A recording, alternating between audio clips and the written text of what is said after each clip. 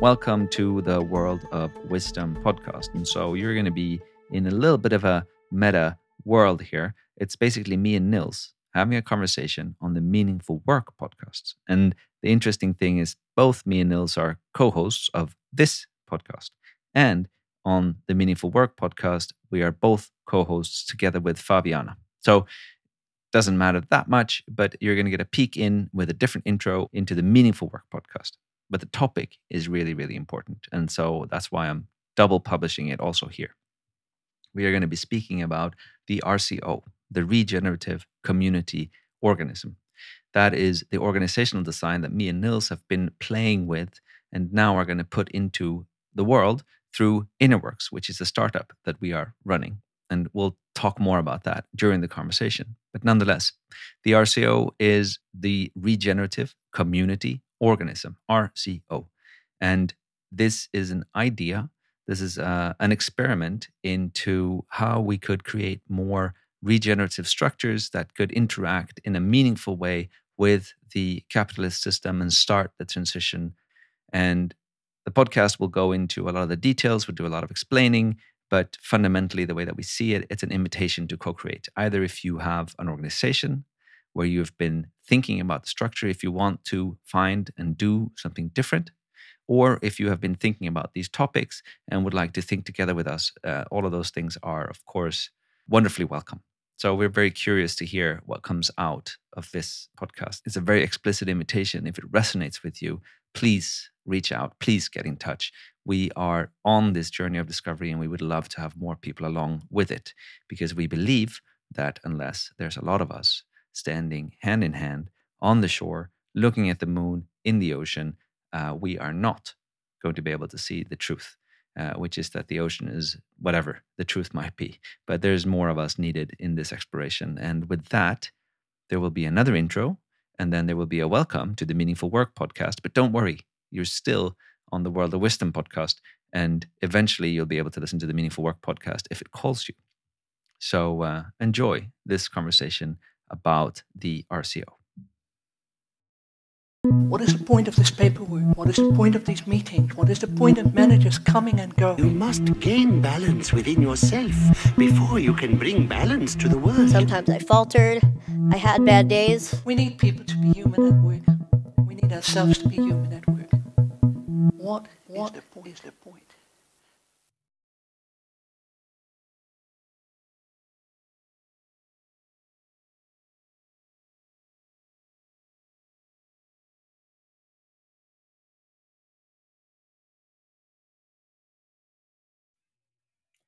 Welcome to the Meaningful Work podcast.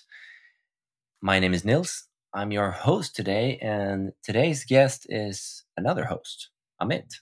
Welcome. Thank you, Nils. It's good to be here in this role. Yeah, it's good to have you as a guest. This is going to be interesting. Our intention for this episode is to explore meaningful work from the perspective of how to design and structure organizations for meaningful work. And we'll be focusing on a specific way of doing that called the RCO, the Regenerative Community Organism, which is something that you and I have been exploring and evolving, and it has been emerging through us for, I want to say, almost 3 years now. Yep. Is that Sounds right? about right. It's almost 3 years, or maybe even more. We lost track of time. And I'll be interviewing you about this, about why and what. We won't go into all the nitty-gritty details. So if you're interested in learning all the details around the RCO, if this is something that connects with you, resonates with you, something you want to explore for your organization, there'll be more content around this. But this is an introduction and kind of the broad paintbrushes, and yeah, and we'll see what else we get into. Sounds good. So let's start. I'm just gonna step back 3 years in time and pretend that I haven't been part of this process at all, and ask you, what is this about? Why is this? That's a good question. I sometimes wake up in the middle of the night sweaty thinking, what is this about? Why is... No, I'm just kidding. Seriously though, one of the things that when we look at the transformation that we are in as a society, the transformation that we believe that we are in, the one where our current paradigm is changing, is transforming. One of the main drivers for that shift, or one of the main drivers for us being where we are, is actually a lot of people think that it has to do with how companies are structured. And there is this thing that was invented in the middle of the 15th, I think, century or something like that, around the 15th century in Europe. That was called, first it was called double bookkeeping, accounting, and then the second thing that came with that was the limited liability corporation. And the key words here are the limited liability corporation. And to have a limited liability naturally puts you outside of the whole of the world. And limited liability encourages you to take risks. That's exactly what it was designed to do, so that you could get together, a few of you, take a risk that would be the money that you put in, but not all of the money that you owned. So you wanted to have a limited liability on the venture that you were doing. And that was great back at that time, because a lot of the stuff was exploration. So it was about going to the new world, or it was about buying spice, or doing this or doing that, these different ventures that are extremely risky. But it was for them to get funded, for them to find funding, they invented this corporate form. And that has then sort of spiraled. And then we have fast forward, a few hundred years, and we're like, I think out of the top 10 largest nations in the world, GDP wise, or like if you look GDP and market cap, I think we have like 3 or 4 or even 5 companies that are as large. And these are entities that are not democratically run. They do whatever they want to do. They are limited liability, so the people that run them, that manage them, do not have responsibility, not have a full responsibility of the stuff that they do. And of course, as we all know, we have lots of externalities, lots of issues in the world today with regards to like pollution, biodiversity loss or collapse, or even mass extinction, waterways and ocean pumps that are not working as they should, and so forth. And a lot of this stuff has to do with companies maximizing profits. And so our inquiry, I think, was, if we are supposed to build something again, because both of you and I have built companies before, then how do we build that so that we are also accountable, fully accountable, and fully in relationship with the entire system, in line with the values that we try to promote in our systemic worldview and with the way that we see the world. And so we just thought, okay, there should be a way to do this. And then we started looking for solutions. I think that's sort of the very high level of why we started thinking about this in the first place. What would you add to that? I would add to that. I think this is a great summary that you're sharing about kind of the societal perspective and the overview. And what I'm feeling called to add is simply, I think, the individual perspective that you're already speaking to a little bit. But after having started quite a few companies, and then being a human being on a journey of self-exploration and wanting to align myself even more with my path and purpose, and want to bring more actual value into the world and help create a society that is regenerative, that can support both humanity and the planet that we inhabit, and all of nature. And kind of through what I, as an entrepreneur, as a founder, help create something that can sustain my children and their generation and future generations of human beings. I think an important perspective for me personally, and I see that in a lot of other founders and creators and art entrepreneurs, is that we wish to create something that is good, not only for ourselves, but for the environment that we are part of. And when creating that today, even if you have a beautiful purpose and you're coming from a place of really wanting to add value, you risk getting stuck in a system just because you put all of those intentions and that purpose and that energy and your resources and time into a mold that is called a company. And since that mold was created a long time ago, and it doesn't really fit your purpose because it has another purpose by design, and that purpose is to maximize profit, for instance, and not to be fully integrated with its ecosystem and make sure that value and energy flows both ways, then no matter how beautiful your purpose is at the beginning, you risk ending up in a place where you're no longer actually honoring that purpose first. And I think we see that in a lot of these huge corporations that I, for one, don't believe that they were created initially to become what they are today. There was something else driving those founders. But when you place it, once again, when you place that energy into a system, then over time it shifts. The system changes what you have created into something that is probably not what you wanted to create to begin with. And it just has all of these, you could call them shadows, you could call them negative aspects that come along with the mold, with the framework that you're placing it into. So we need a new framework, not just one, probably. We need multiple new frameworks. We need to explore what the framework for organizations and companies can be to support what we actually wish to create. And that's what we're trying to do. Yeah. What comes up for you when I say that? I think what might be helpful is like there is this idea in facilitation and even in creation and like in a lot of different places, but it's been used mostly in facilitation, I think, that's called liberating structures. And you can find it comes through in a lot of different contexts. And liberating structure is basically a structure that you use that guides your attention and directs your attention in such a way that you can be more creative. So like as you push up against these structures, as you follow these guidelines, like simple, very, very minimalist structures, then that allows you to be more creative. It allows you to redirect your attention. So that's what I'm hearing you speak about. Like when we talk about the existing paradigm, a lot has to do with financial focus, because that's what we have designed our corporations to protect.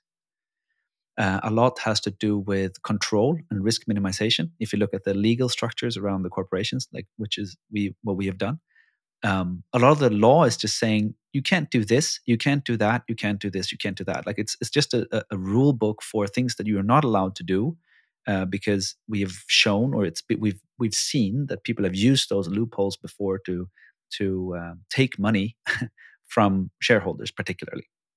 And so the shareholders been a particularly protected bunch of people, and the law is then written just to eliminate the worst outcomes.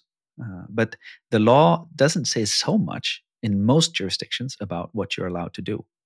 And so that's kind of what we're saying. It's like, okay, so we need to adhere to the law. That's like one thing, of course.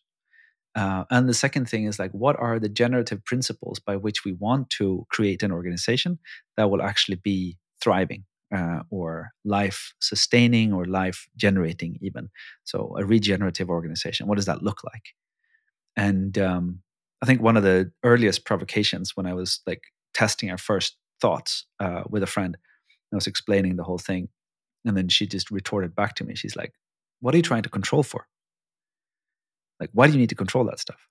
And I think from that, we've been doing a lot of work trying to scale away and look at what are the principles that actually generate something, and what are the principles that we can let go that are just sort of our fear being reiterated, or like our old truths or biases or things that we thought this is the way that you have to do it.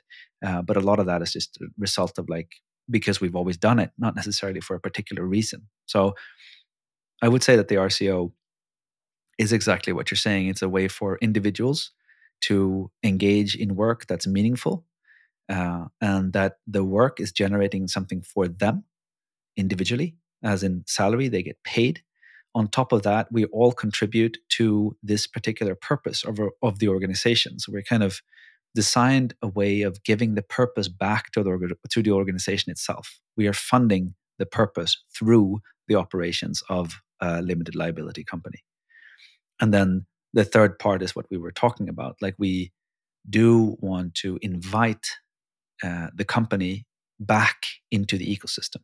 back into the whole of the world, into the flow of life, so that the company also from its legal sort of statutes, like how it's actually designed, there is no such thing as an externality for an RCO.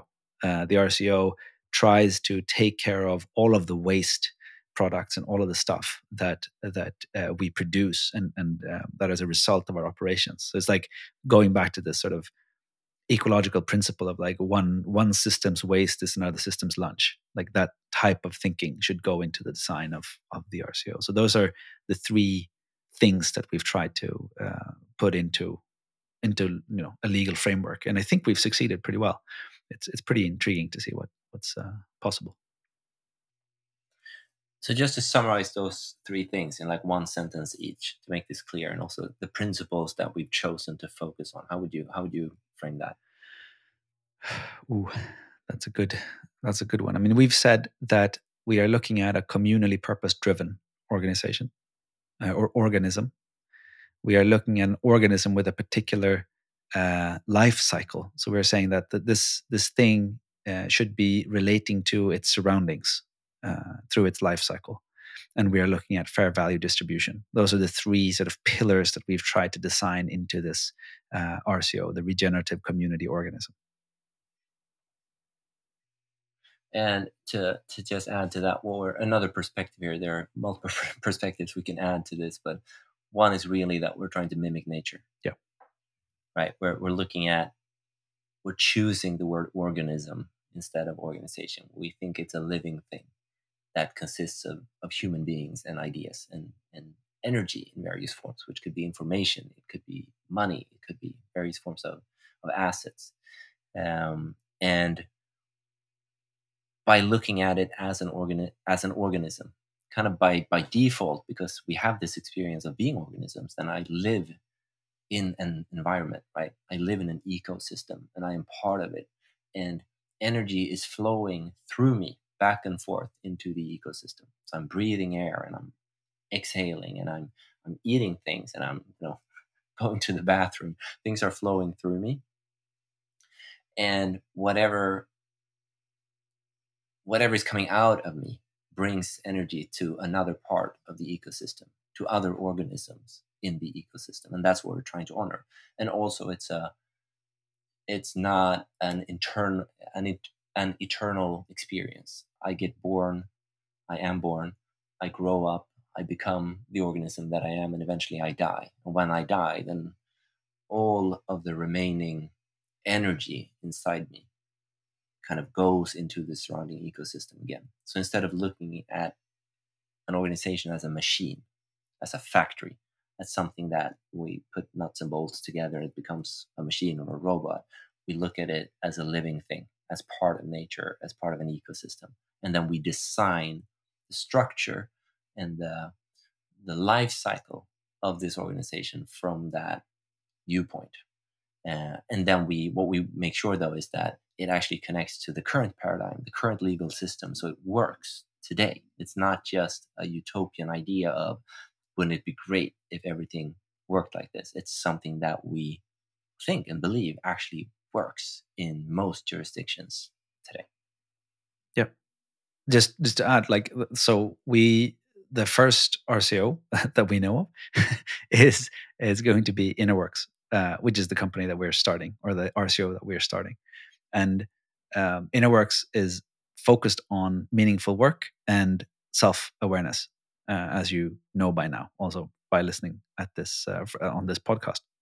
And this idea of self-awareness that kind of permeates everything. It's like, if we are more aware of how we move and what sustains us, what feeds us, what makes us grow, then we can consciously move in that direction and keep searching in that direction. And again, we're just looking for the minimum design principles for more people to join into that search and enrich that search and enrich this organism. So I know you like to talk about us as cells, human beings as cells.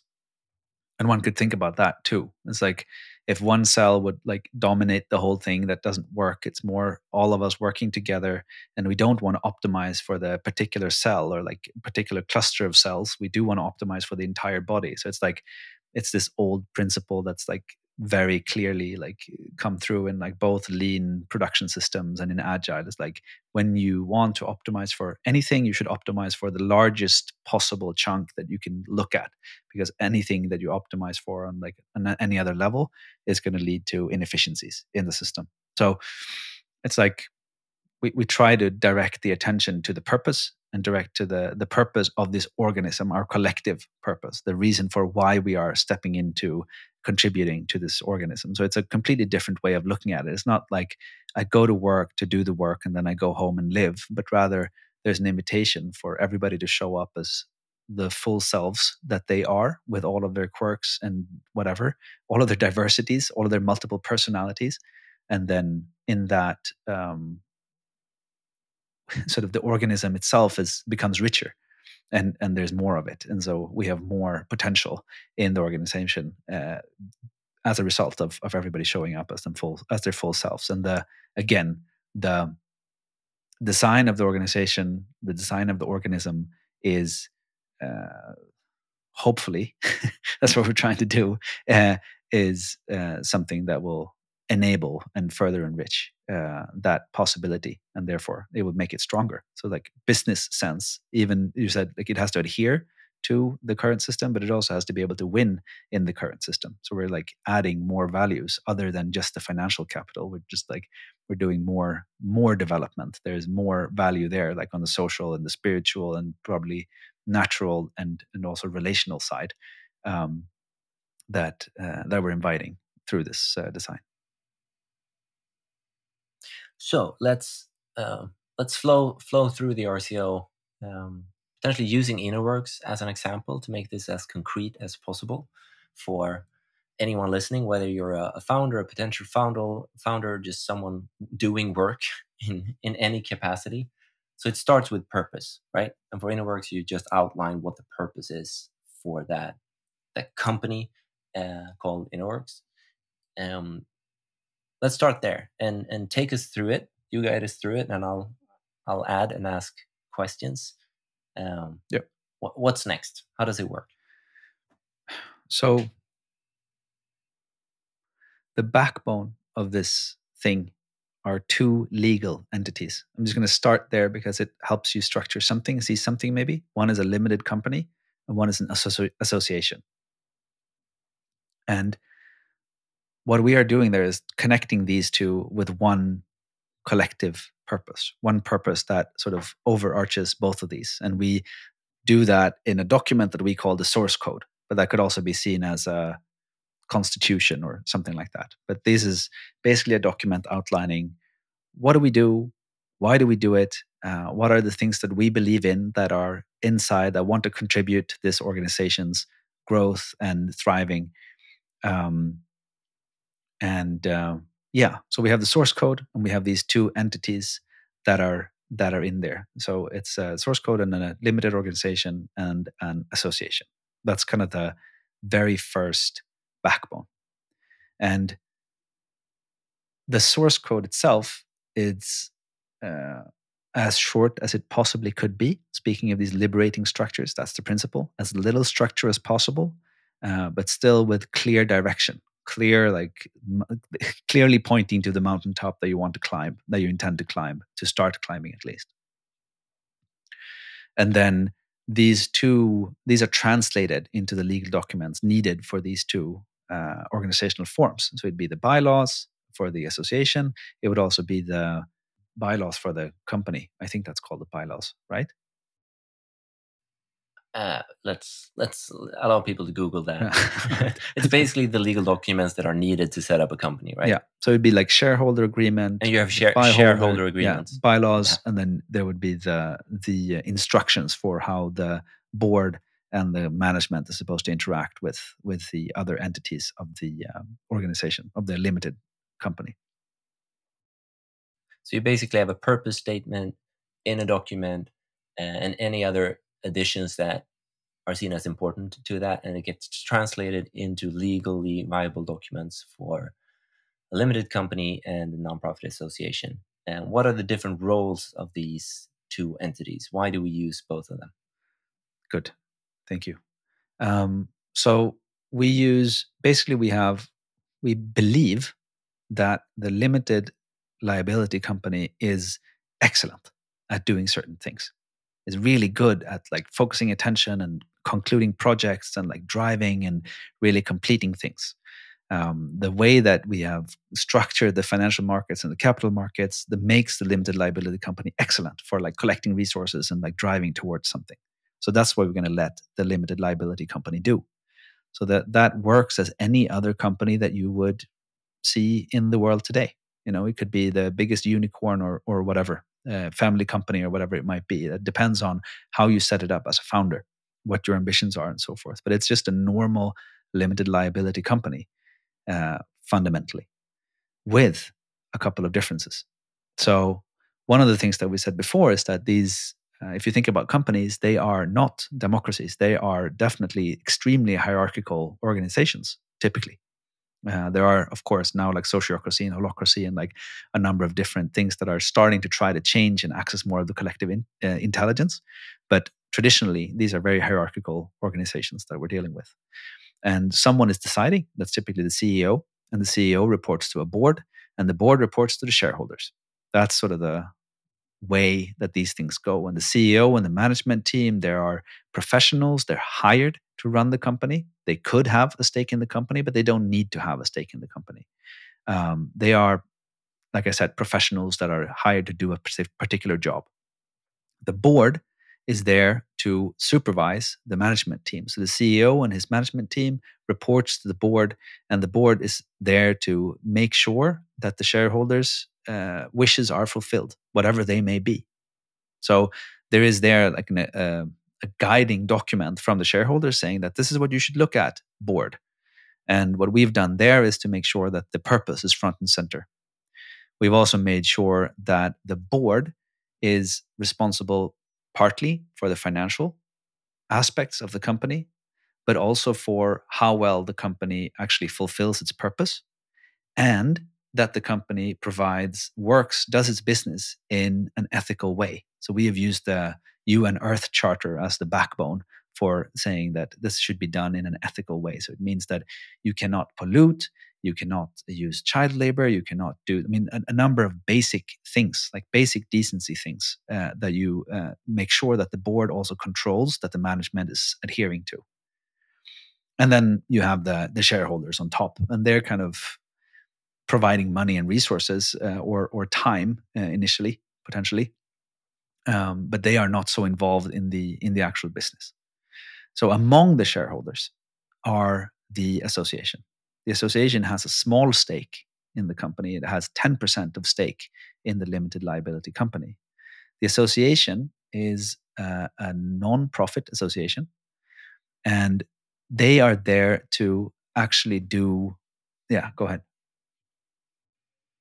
Yeah, before shifting focus to the association, one way to just potentially summarize this is that the company, the limited company, allows us to turn our purpose and our ethics into business. Yeah, exactly. And then it's connected in the way you just outlined to the nonprofit association. There's the association is a shareholder. That is one of the ways that this is connected. And now, continue from here. Good. Yeah, perfect. So as a shareholder, you have a small stake as the association. The association it needs to work as its own association. So it needs to work on the basis of any nonprofit association where engaged people that are passionate about a purpose show up to actually do something. And they could be paid for their work, or they could be working voluntarily. Doesn't necessarily matter. But the association exists to fulfill a purpose. It doesn't exist for the economical benefit of the members. That's a really important distinction to make. But this association, it owns 10% of the shares. In return, the association commits to appointing 50% of the board. So the association on one end gets a really big say over this company. 50% of the board seats are appointed by the association. And the association cares for the purpose. That's kind of the heart of the design here. The association is passionate about what they do. the people in the association are their members as individuals, and they really want this purpose to be furthered in the world, and that it should take place in the world as it is. And so, therefore, they will appoint the best board members that they could potentially do that would balance the financial performance with the purpose and the ways that the company runs its business. So they're there to safeguard that particular thing. But as a shareholder, they're a minority shareholder. They only have 10%. And so the founders and the financial investors are still going to have control of the company and get most of the dividends and most of the return from the company. But they have this outsized power in attributing the board. So you have these two entities. They're both separate. They're doing their own thing. The company is doing company stuff, and the association is doing association stuff. And yet they're interlinked. And the association is looking after the purpose because that's what the association does best. And the company is looking after the profit stuff because that's what the company does best. So what do you want to add? What I want to add, I don't think I want to add much, but once again to kind of put it into short sentences. So if the company connects our purpose and our ethics to business, or turns it into business, and then it's connected to the nonprofit association, and the association basically connects our purpose to community and society. In a sense, it's open. Like anyone can step into the association. Anyone who's interested in this purpose. What it allows us to do is to also connect people that are driven by different things. So if you're the entrepreneur, if you want to create business, you want to do business, then you can still do that. You can still have that drive. You don't have to let go of that inner drive that you have. You can still create your company, your limited company, and you can set it up as an RCO and allow it to be connected to more purpose, more of society, more of community. And if you're on the other end, you're not the entrepreneur. You're not that interested in running business, but you believe in the same purpose as the founder of that company. Then you can join on the association side of things. You can be a member of the association, and the association doesn't really do the business, right? It promotes the same purpose, but from an association point of view, which you've already spoken to in, I think, a very clear and beautiful way. It's good. So we're connecting drives. Sorry. Yeah, it's good to just clarify what you just said. That's really clear. That's good that you mentioned that, because, I mean, what does the association do? So they could run events. They could run like PR. They could run lobbying, basically, but like lobbying for the cause of the actual of the actual purpose of this entity, the RCO. They could fund research projects. They could apply for, let's say, EU funding, or run different initiatives that would further this, that wouldn't make sense from a business point of view because you couldn't necessarily capitalize on it, but that you could do for the actual purpose, to further the purpose in the world. So that's the logic as well. So the association does not have, like you say, a business acumen. It doesn't have a profit motive, but it can still, because it's an association, it's an incorporated form of people. You can run a number of different activities that the members that are contributing to, they would get paid for, as working for any sort of non-profit association. You could get paid for that. It doesn't have to be ideal work or like non-profit work for you personally, but it's not to make financial resources. That's the job of the company, so to say.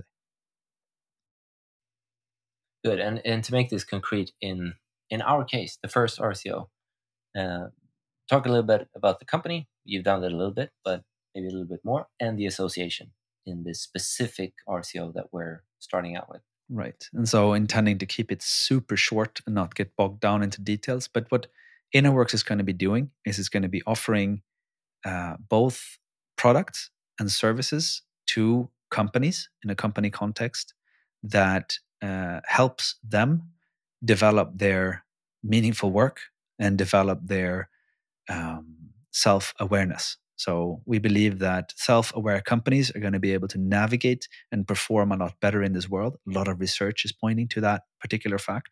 So that's the capability that we want them to be able to engage with. And we do that through working with consultants that are specialists in different modalities, in different ways of working. And we do that through tools. So like it could be pulse measurement, or like checking in with your employees, how they're doing, how their engagement is. You could do assessments, or you could decide, like, check in, like, how developed are we? What type of things do we need to develop? Like, there are a number of things that we want to do with different tools that would allow us to build better businesses that are more efficient and effective and profitable in this world that we currently live in. So that would be the business idea of InnerWorks. Yeah, and then the association. The association in this point has the same focus. It believes that if we have more self-awareness in our society, as individuals, as teams, as organizations, as however we show up in society, we will live in a better society. We live in a more sustainable society, a healthier society, a society less depressed and less anxious, perhaps. And so the association would be, let's say, an industry association for inner workers. We could say that, like people that are concerned with and work with and are engaged in inner transformation or transformative work in organizations. They could come into the association and gather there. We would run, seminars and events, like the Meaningful Work Day is one example for InnerWorks that we're going to be running. It's like a day where we talk about what are the cutting edge practices in getting us to do more meaningful work, which we believe is important. We could run, let's say, research. We could use the data that comes out of the users from the company. That would be sort of contributed to researchers that would be working for the association, for instance, so that they could make even better models or understand better how we work as humans and so forth. So anything to further the idea that how do we build and create and motivate people to engage more in understanding themselves and therefore becoming more self-aware. And so how do we do that?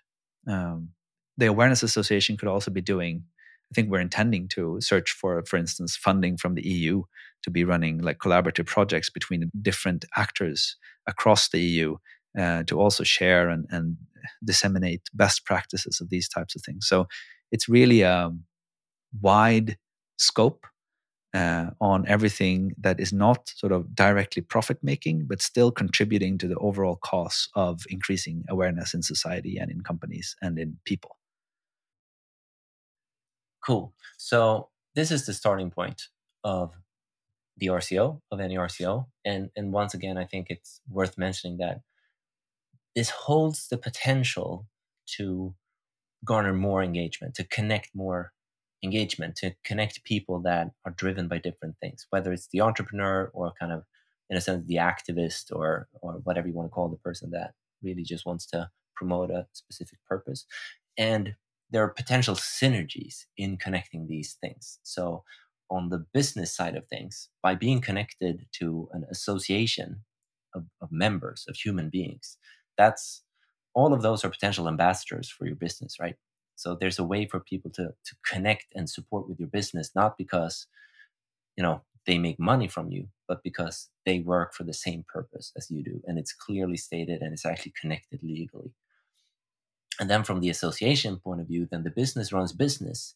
And if that is successful, the business gets money. And part of that money, as we'll get into, can be fed into or kind of sent into the association to fund even more work, even more initiatives that supports the shared purpose of the company and the association. So it's a starting point that allows us to be who we are, be driven by what we're driven by, and connect through purpose primarily, no matter where we want to attach ourselves to the RCO structure. Anything to add to that? And then my next question is, then what? Then what happens when we start looking at a life cycle? No, I think that was great. And then exactly like you said, the life cycle. We haven't talked so much about the life cycle yet, but you alluded to it before when you said we don't believe that organizations should just be around eternally. We don't believe in this idea of going concern, which is exactly what we believe in a lot of the current capitalistic module. We rather would like something to work and fulfill its purpose, and then once it's fulfilled, go away and distribute the resources. So again, borrowing from nature. And so what we've described now is kind of the starting point, the jumping off point, and that's what we call the sprouting phase. So probably at this point, it's a small organization, and the small organization, in order to be viable, to be regenerative, to have some impact, it needs to grow. So that's what happens in the sprouting phase, and that also means that in the initial design, you only have 10% of shareholding for the association. So the association is not primary. The association has to stand on its own legs. It has to have enough members to sustain itself financially for the activities that it wants to undertake. It needs to find sponsorships and like fund itself, basically. At the same time, the limited company is going to be trying to build its business. So that means maybe taking on investors.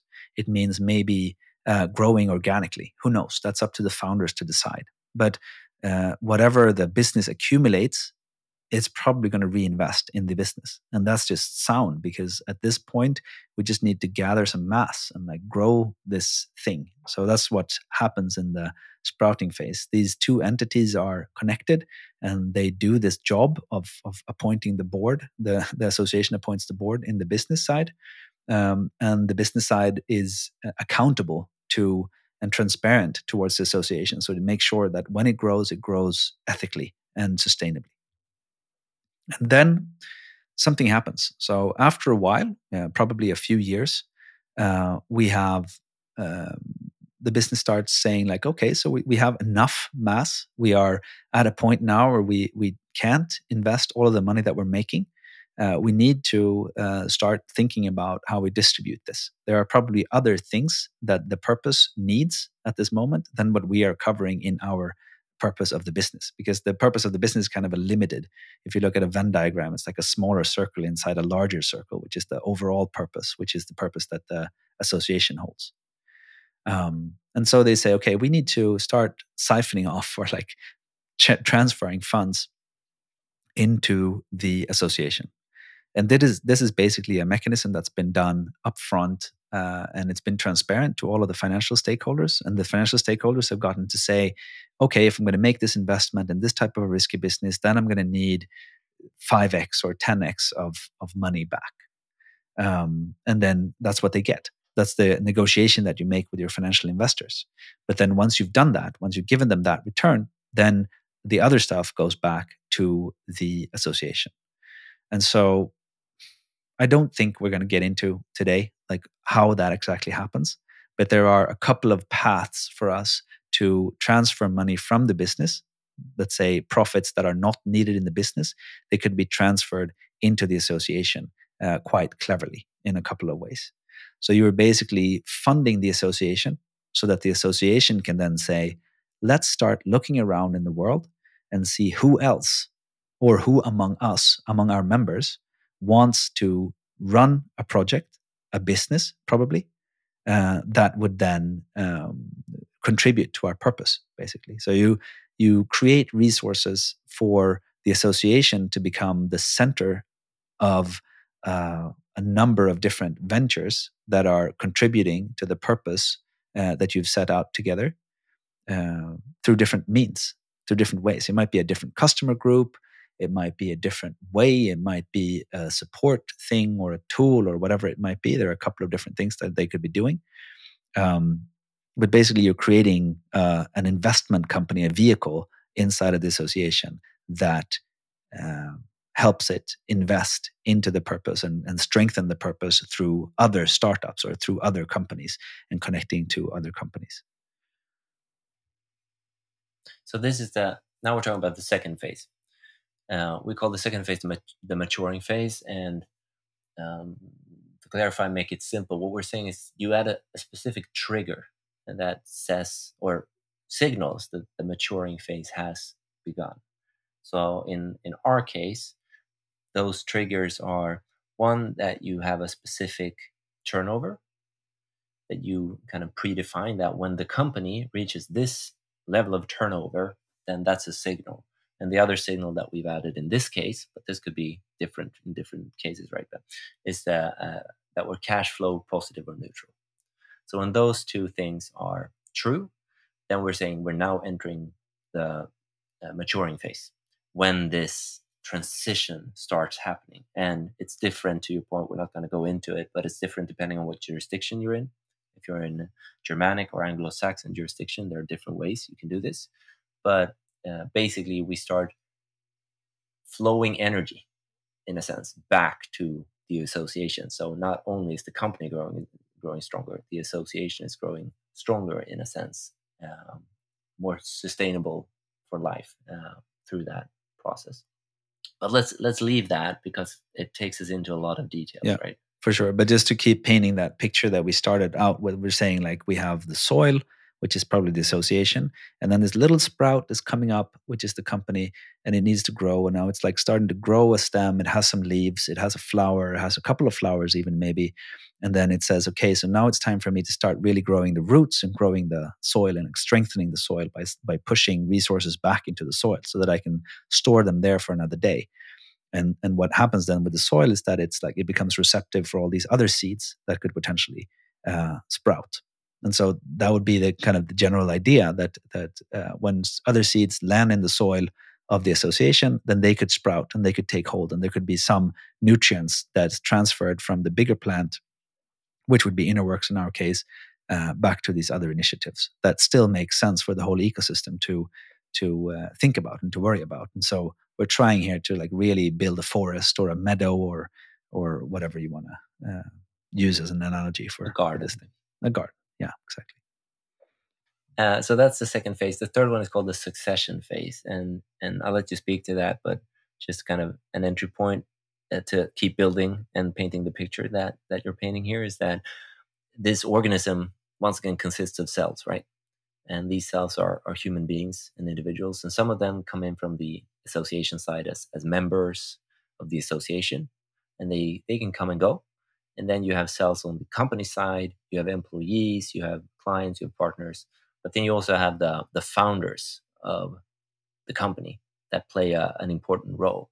But as we all know, when it comes to companies, there are certain points in the lifetime of a company where succession can happen, where a company gets sold, for instance, and ownership and, in a sense, control changes. So I think that's potentially an entry point into the succession phase. And a question is, how do we look at that type of process when those things play out in a company? Yeah. So what you're saying is that at a certain point in a company's life cycle, it's going to serve the company to have a different ownership structure, or to basically be funded in a different way, probably. And either you could do that as what we call an exit to purpose. That's one option. So the association says, hey, this company is so important in what it does, so that it makes sense that we own the whole thing. And then you make that happen. So you can make an exit to the purpose, so basically to the association. Another way of doing that would be an IPO, which is very common, to say like, hey, we want to serve a large body of people. We want the best way to serve this company is that a lot of people can actually hold shares and take part as owners, and that we get ownership in. And so then you would do an IPO, and that would probably be, given the regenerative focus and so forth, that's probably the trickiest part. That's the most uncertain, because there's so many rules and regulations around IPOs and being on a stock exchange and being a public company. So that is, let's say, it's a possibility, but it might or might not be fully viable. You'd have to make some adaptations and changes when that time comes.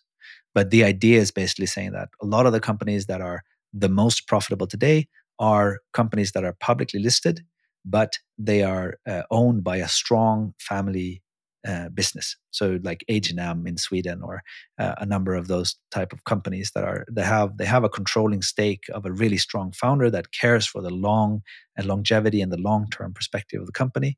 So the association could be that owner, that shareholder. And then on top of that, you would have the other shareholders that would support with funding and with other things that you would gain from an IPO, for instance. And then, of course, there are other ways. But the idea here is that the founders they've done their thing. They're not going to be the most useful anymore. It could also be like some sort of management buyout, that the management team of InnerWorks are really engaged and really want to drive this, and they are the best capable people to actually drive and grow and make this thing thrive. Then they should be the drivers, and then you still have the association involved, or not even. So there are different ways here to make a succession of the company. And those are all pretty standard, I think. There's nothing real innovative about that. It's just whatever serves the company best, that's what we are going to be recommending and voting for. Yeah, and then whether succession happens or not, the fourth phase is called the dying phase. Yep. So let's talk about dying. Let's talk about dying. Yeah, I mean, this is what we believe in is that companies appear because of a specific need. So of course the company has a purpose, but we see that purpose because it's needed in the world today, right now. And there is this, I love to take the example of the Sufi schools. Sufi is a mystic tradition within within Islam. And Sufism is basically, they do schools, and they do schools that are time limited. So they put up the whole school, they run the school for 5 years. Even if it's super successful and everybody's really happy, they just pick the whole thing apart and then they build it again if they want to start it again. But that way they readapt to the new circumstances. And that's what we believe a lot as well. That's what we see in a lot of the change work, a lot of the literature around transformation of organizations, is that you cannot really get rid of or transcend the heritage that you have. For better and for worse. Sometimes that's really good, and sometimes that's a challenge. So what we want to do is to offer a possibility for an organization that has outlived its purpose to basically decompose, to really give all of the nutrients back into the soil. So in this case, we are, if the association is the soil, then the soil goes up on a truck and it goes there with all of the other compost. And this whole thing just becomes really super nutritious soil that can go anywhere in the world and then refertilize it. So it would basically, the way that we've imagined that this would happen is that the nonprofit association becomes a foundation. And then there's some really interesting research showing that foundations that are not just reinvesting the interest so that they're there forever, but foundations that are time limited, they do a lot of good work. So what we're saying is that you create an annuity. So over the next 10 years or 15 years or 20 years, you give back all of the financial resources that were accrued through this process of the RCOing with one RCO limited company or several, whatever it might be. Whenever the association says, okay, we're done, we don't have a purpose to be here anymore. Maybe everybody knows already, we're self-aware enough, or the world has changed in such a way that it's not important to do this thing anymore. Something else is more important. Then you dissolve the organization and you fund projects that are in the spirit of the purpose, but that are in a more correct or in a better position to actually do more good in the world, to actually further the purpose further, given the context, the changed context that they are now in. So this foundation pays out all the money. And once all the money is paid out and all of the people are fired and everybody's free from this organization, this organism, then we have refertilized the ground and we have built the conditions for more life to be created, but just in a different form. So that's sort of the idea and the life cycle that we have imagined. Yeah. So you covered not only the fourth phase here, but also the fifth that we call the fertilizing phase. So once again, the fourth phase is that we know we're dying. There's no more energy. People don't believe in the association anymore. To your point, it has played out its role and its purpose, and we believe that everything will die. It's not that we just think things should die. It's that we don't see anything that points to that something can live forever or exist forever. It's kind of the sign of this universe is that things are born and then die. So and there hasn't been one company created that will be eternal. So everything will die. And as it's doing that, then once again, just to be super clear, is that you take any remaining funds and assets from the association, you set up a time-limited foundation, takes over all of those assets and funds, and with its only job is to redistribute that into the surrounding ecosystem at the time, which could be projects, initiatives, organizations, individuals, whatever is relevant at the time that serves the same or a very similar purpose that is relevant at that time. And then what we've done is that we've allowed as much energy and engagement as possible to flow into this thing through purpose, whether you're a founder or an activist, whatever you want to kind of call association members, and then allow the organization to live its life as an organism, to grow up, to feed energy back into its soil, into the association, to make more purpose-driven initiatives possible. And then at a certain point when this thing is no longer relevant, to die and refertilize the ground and its surrounding ecosystem at that point in time. And that concludes the RCO. Yeah. Right? Yeah. And just to actually point out one more thing, is like, of course, it's people and money that we would be putting back into the soil, but it could also be, IP that you would make open source or make available to other people. It could be products, or it could be code or whatever it might be that this entity has created, and all of that could be made available in the way that best serves the purpose at that time. So just to make that explicit as well. But otherwise, yes, that's it. Great. And now traffic is increasing and neighbors are coming home. So I'm getting noise into the recording. Yeah, there's multiple signals that we should probably end here. Is there anything else? I feel complete. Is there anything else you want to add to this? And maybe particularly if listeners are curious to learn more and get even deeper into exploring the RCO or similar models. Yeah. So I think, two things that I wanted to just kind of wave very indistinctly at. But one thing is what we've alluded to, that the association and the limited company, initially that's a two, like a dual unity. It's two things. But you could also see the association as a centerpiece, and then you could have multiple limited companies connected to it as a flower, or with different petals of the flower, if you will. So there are possibilities to make that happen. Another thing that we are thinking a lot about, of course, is like the digitization and like the new types of technology that allows companies to organize and to incorporate in different forms. So like the DAOs, or like principles around DAOs, for instance, discos and DAOs and all of that stuff. So there are multiple possibilities to translate the RCO also into that sort of blockchain or that Web3 type world. And we've done some thinking on that, but we're not going to go into it right now. So I just wanted to wave generally at those two possibilities as well, explicitly. And then there's going to be a website that's called, what's it called? RCO Life? RCO.life. RCO.life. And that'll be up shortly. And there we're going to be doing some more sort of nuts and bolty type of content. So we'll do this particular thing with a presentation with some slides, and we might do some deep dives into different life cycle phases and like a number of different things. And that's also where you could reach out to us, because I think that's probably the best way at the moment to reach out and let us know what type of content do you need, what type of questions do you have. Like, we are exploring this with a number of companies, and we are doing it ourselves in our own startup. And there's quite a bit of interest and quite a lot of really, really interesting topics that we would love to get involved with and see if we can figure out. So the RCO is not a set thing. It's a very dynamic and alive thing, and we are kind of figuring it out as we go. There are multiple ways of interpreting and translating the thoughts that we've had.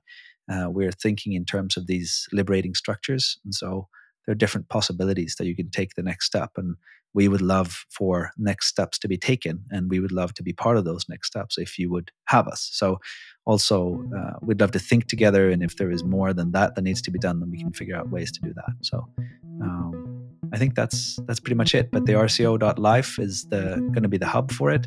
And other than that, reach out to us personally. Like LinkedIn comments will be LinkedIn or whatever. Yeah, we'll figure out some way of posting our contacts in the show notes, I think. Connect with us. I think on the website there'll be a way to connect with us as well. Cool. I I think we're complete. Thank you. It was great to host What is the and point of these interview you meetings? on this. What is the point of managers topic. coming and going? You must gain balance within yourself before you can bring balance to the world. Sometimes I faltered. I had bad days. We need people to be human at work. We need ourselves to be human at work.